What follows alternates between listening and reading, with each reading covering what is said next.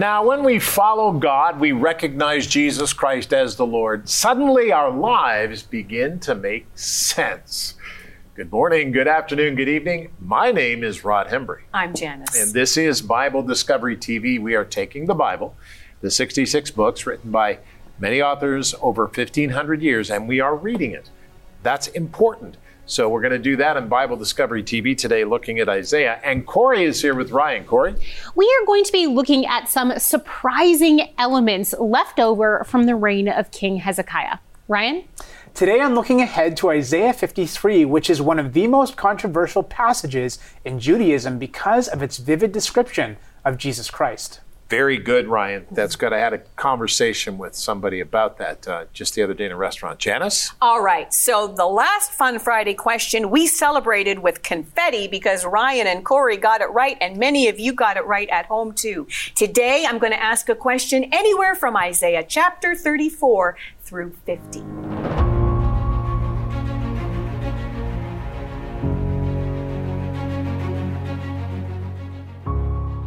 Isaiah 48, verses 12 through 22. Listen to me, O Jacob and Israel, my called. I am he. I am the first. I am also the last. Indeed, my hand has laid the foundation of the earth, and my right hand has stretched out the heavens. When I call to them, they stand up together. All of you, assemble yourselves and hear. Who among them has declared these things? The Lord loves him. He shall do his pleasure on Babylon, and his arm shall be against the Chaldeans. I, even I, have spoken. Yes, I have called him. I have brought him, and his way will prosper. Come near to me, hear this. I have not spoken in secret from the beginning. From the time that it was, I was there. And now the Lord God and his Spirit have sent me. Thus says the Lord, your Redeemer, the Holy One of Israel. I am the Lord your God, who teaches you to profit, who leads you by the way you should go. Oh, that you had heeded my commandments! Then your peace would have been like a river, and your righteousness like the waves of the sea. Your descendants also would have been like the sand, and the offspring of your body like the grains of sand. His name would not have been cut off, nor destroyed from before me. Go forth from Babylon, flee from the Chaldeans. With a voice of singing declare, proclaim this, utter to the ends of the earth, say, the Lord has redeemed his servant Jacob. And they did not thirst when he led them through the deserts. He caused the waters to flow from the rock for them. He also split the rock, and the waters gushed out. There is no peace, says the Lord, for the wicked. Isaiah chapter 48, verses 12 through 22.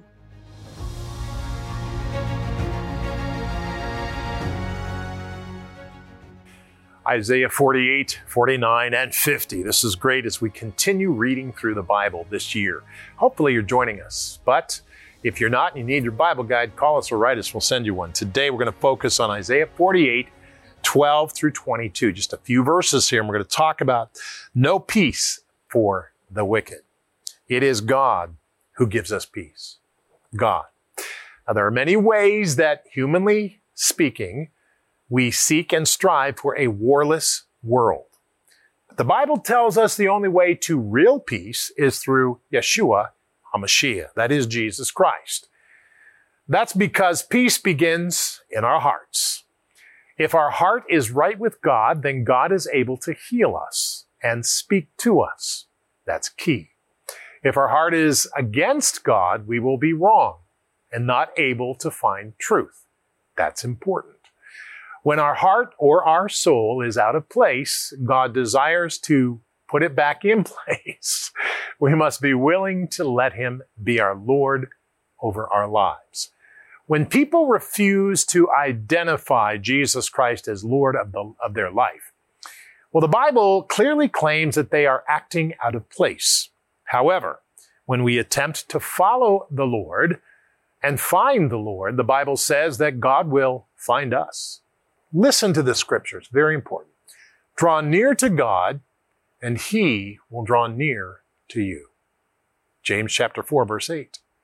You see, the question is that we need to be asking ourselves, what are we trying to do? Our own thing? Like Frank Sinatra did? I did it my way? Or are we trying to do it God's way? Good question. Good question.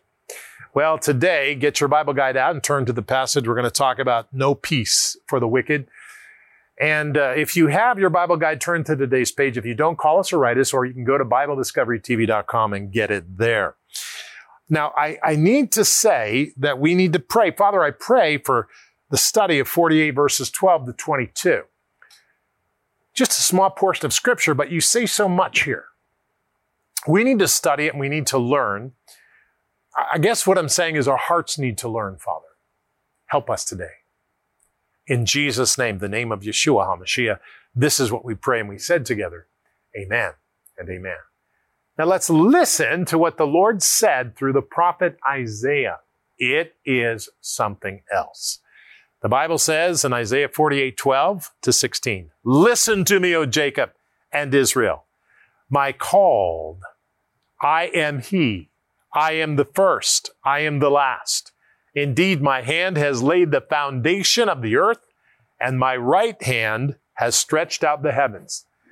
Verse 13 again. Indeed, my hand has laid the foundations of the earth. God's hand did it. And my right hand has stretched out the heavens. God did it. When I call to them, they stand up together. All of you assemble yourselves and hear. Who among them has declared these things? The Lord loves him. He shall do his pleasure on Babylon, and his arm shall be against the Chaldeans. I, even I, have spoken. Yes, I have called him.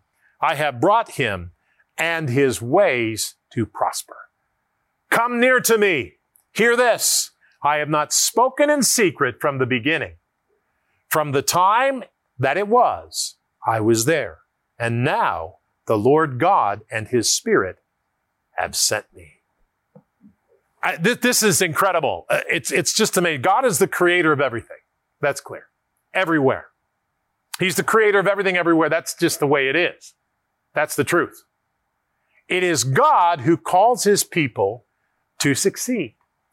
Now, if I'm a believer in Jesus Christ, the Lord has called me to do things, and I'm going to do them. If I have a business, if I am a teacher, if I'm a janitor, if I'm a president of an organization, God has called me to do things. And I every day get up and I say, Lord, help me. And God helps me because he called me. Now, that's the way it goes. And so let me tell you that living the life of Jesus Christ is so much better than living the life on my own. Keep that in mind.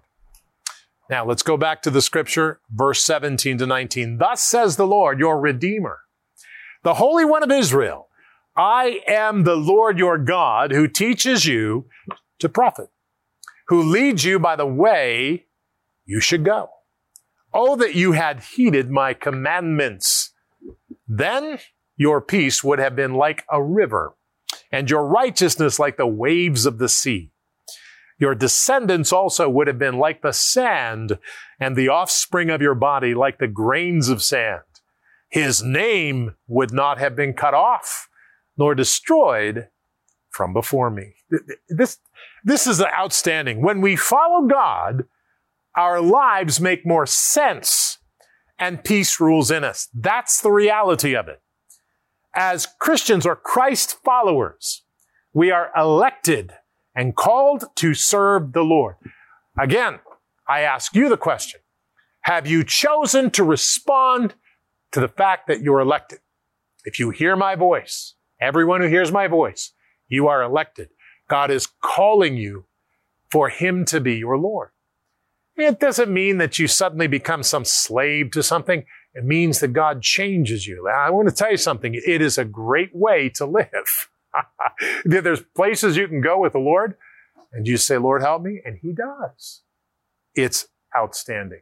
I encourage you to invite the Lord Jesus Christ into your heart and be the Lord of your life. Very important. 20-22, go forth from Babylon. Flee from the Chaldeans. With a voice of singing declare, proclaim this. Utter it to the ends of the earth. Say, the Lord has redeemed his servant Jacob. The Lord has redeemed his servant Jacob. And they did not thirst when he led them through the deserts. That's amazing. They had water. He caused the waters to flow from the rock for them. He also split the rock, and the waters gushed out. There is no peace, says the Lord, for the wicked. I'm amazed by this. Amazed. You see, peace rules in our lives when God is the Lord of our lives. Peace rules in our lives when God is the Lord of our lives. Remember, we serve the Lord. He does not serve us. We serve the Lord. He does not serve us. And let me tell you, this is all in the Bible Guide. And if you want the Bible Guide, write to us or call us or go to BibleDiscoveryTV.com, because this is what God is saying for this time right now. When the world is in such a mess and there's problems, God knows that. People have not made wise decisions. They've made selfish decisions. But as a follower of Jesus Christ, you can say, Lord, help me to live in this world. And do you know what the Lord will do? He will give you an extra measure of his Holy Spirit. Father, I pray today that you would grant an extra measure of the Holy Spirit for everyone listening to me who loves you and who calls you Lord. Touch them today. And in the name of Jesus Christ, this is what we say today, Lord. Help me. And God, you will help us. In Jesus' name, and every single one of us said together, remember what amen means. Make it so. Amen.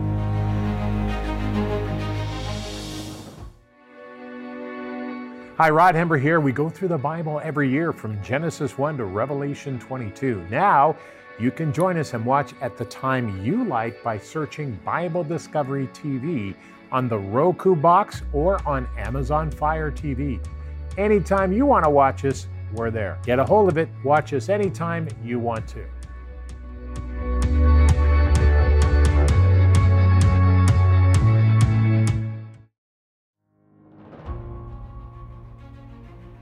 Carrying on with our Bible study, our assigned reading today is Isaiah chapters 48 to 50. But as I mentioned at the top of the program, I'm going to be jumping ahead to Isaiah 53, which we'll be reading on the weekend. And this chapter, along with the last part of chapter 52, is known famously as the suffering servant passage. And it's called that because it so clearly portrays the suffering that the Messiah would go through. And when all the messianic prophecies in the Bible are all taken together, we're left with only one possible identity for the Savior, and that's Jesus of Nazareth. And Isaiah 53:5, Psalm 22:16, as well as Zechariah 12:10, all describe the Messiah being pierced, which of course he was through that horrible form of execution known as crucifixion. And Jesus' crucifixion is what I really want to talk about today, because have you ever wondered why Jesus was made to die in this particular manner? Was it just because this was the form of execution in Jesus' day, or is there more to it?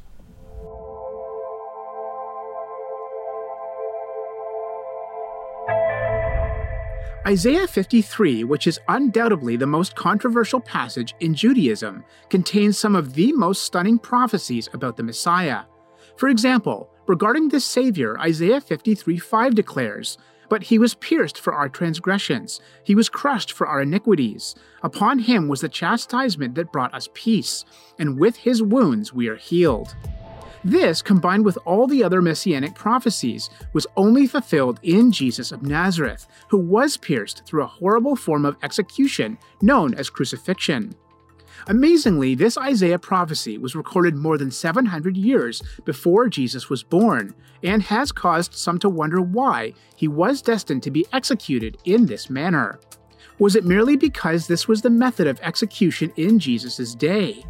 Rabbi Jason Sobel believes that something as important as the death of God's Son would not be based solely on Rome's proclivity for a brutal means of execution. So what then? Well, to answer this question, we need to understand that through his perfect sacrifice, Jesus was reversing the effects of the curse by taking our sin and the punishment for that sin upon himself. And part of that seems to have also been bearing the physical aspects of it, since virtually every element involved in Christ's crucifixion can be connected to the curse. For example, why did Jesus have to die on a cross, which is also called a tree in Scripture? Could it be that since a tree caused the fall, the Son of God also had to die on a tree as the second Adam to reverse the curse caused by the sin of the first man and woman? If so, it also follows that because it was our hands that stole from the tree, Jesus' hands also had to be pierced. And his feet were pierced to fulfill the prophecy of Genesis 3:15, that the Savior's heel would be struck, but in turn the head of the serpent would be crushed. And Jesus' pierced side may have made atonement for the sin of Eve, the one taken from man's side, who led Adam into temptation. Also highly significant is the crown of thorns. By wearing thorns, Jesus was literally bearing the physical sign of the curse. But this isn't the first time he appeared with thorns. When the Lord first revealed himself to Moses in the desert of Midian, he came in a burning bush, or more specifically in Hebrew, a burning thorn bush. Clearly, God identifies with our pain and has a plan of deliverance. At that time, God sent Moses with staff in hand as that deliverer to perform miraculous signs. But God also promised that there would arise another deliverer even greater than Moses. The rod which the Roman soldiers mockingly placed in Jesus' hand during his scourging may then be a physical sign that identifies him as that greater deliverer, none other than the Savior of the world.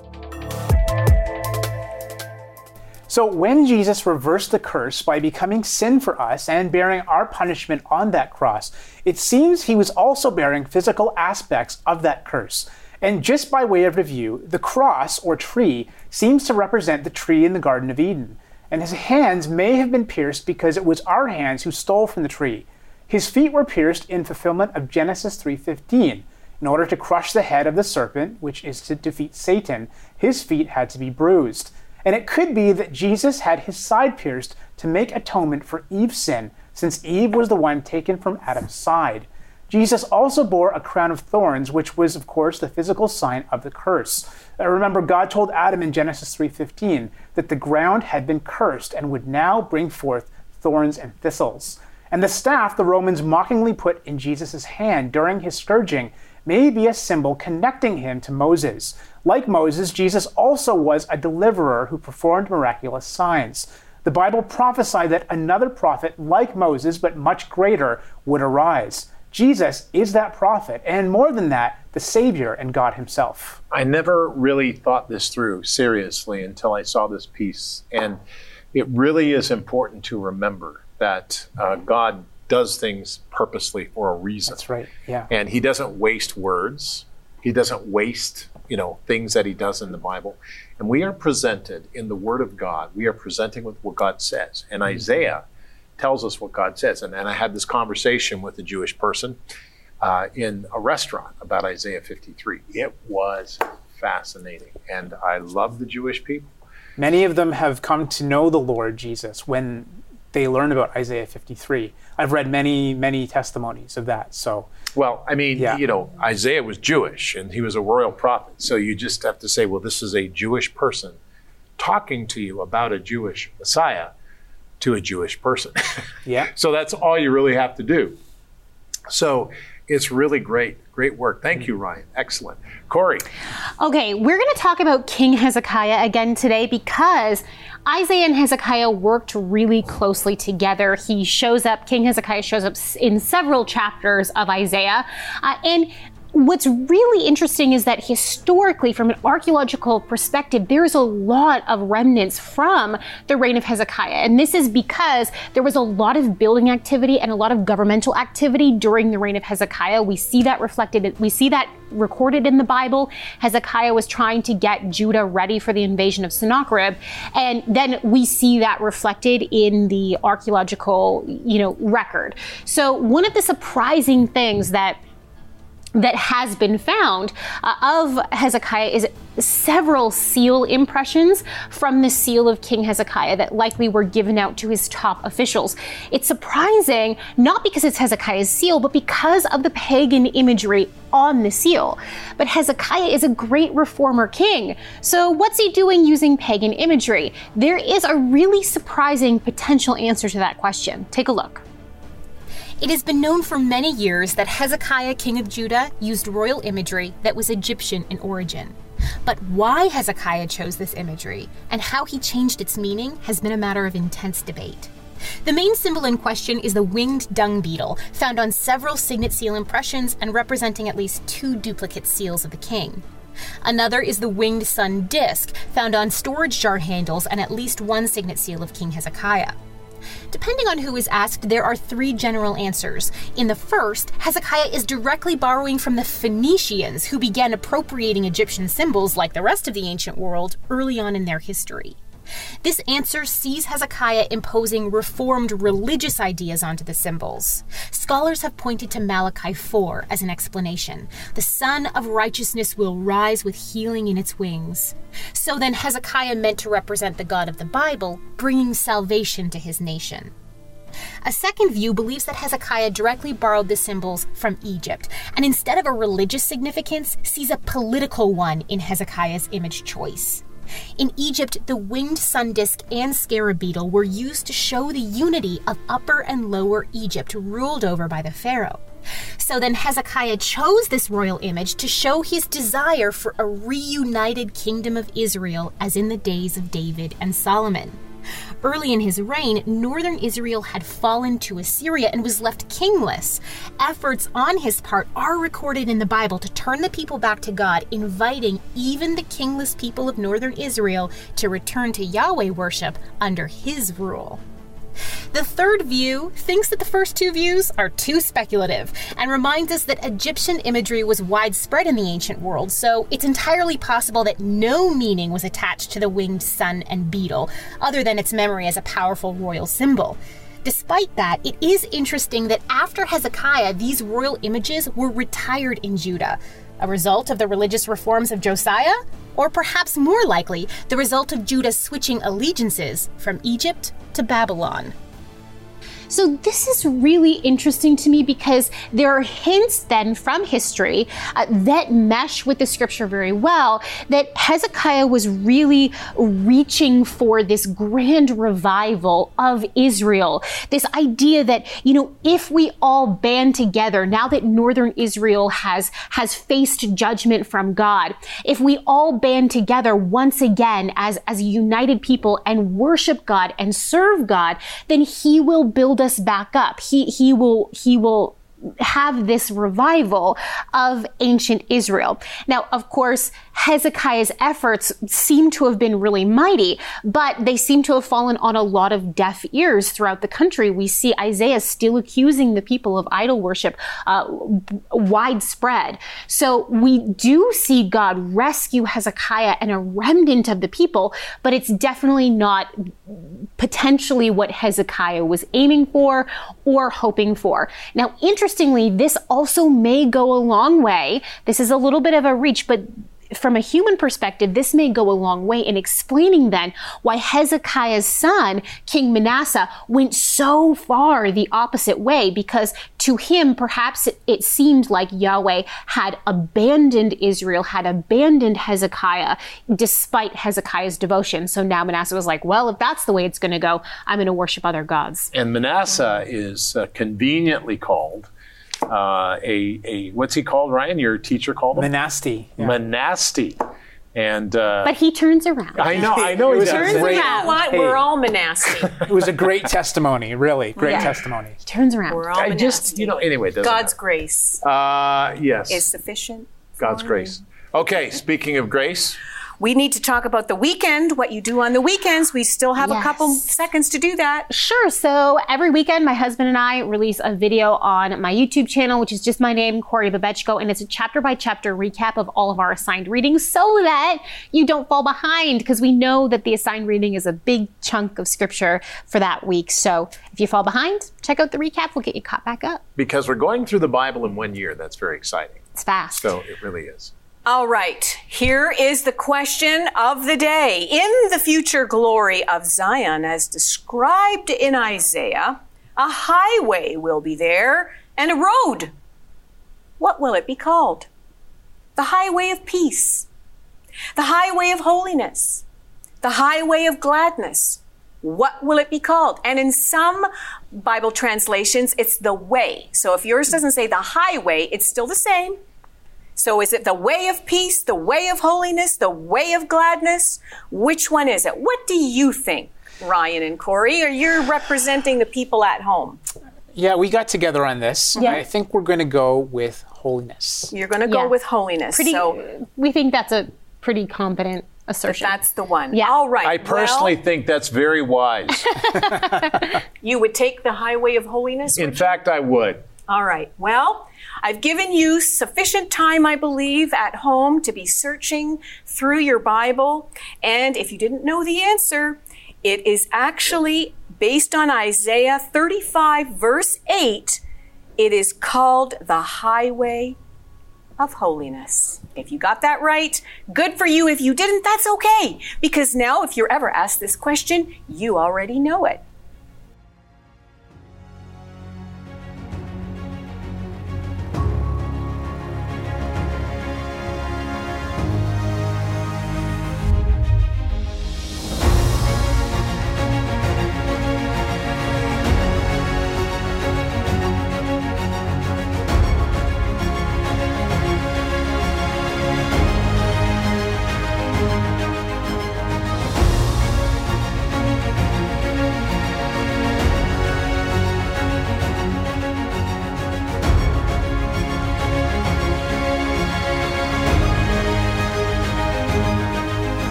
Today, we continue to pray for people who are struggling in this world. There's a lot of people who they don't have food, and a lot of others who are just being persecuted by the people around the world and people here.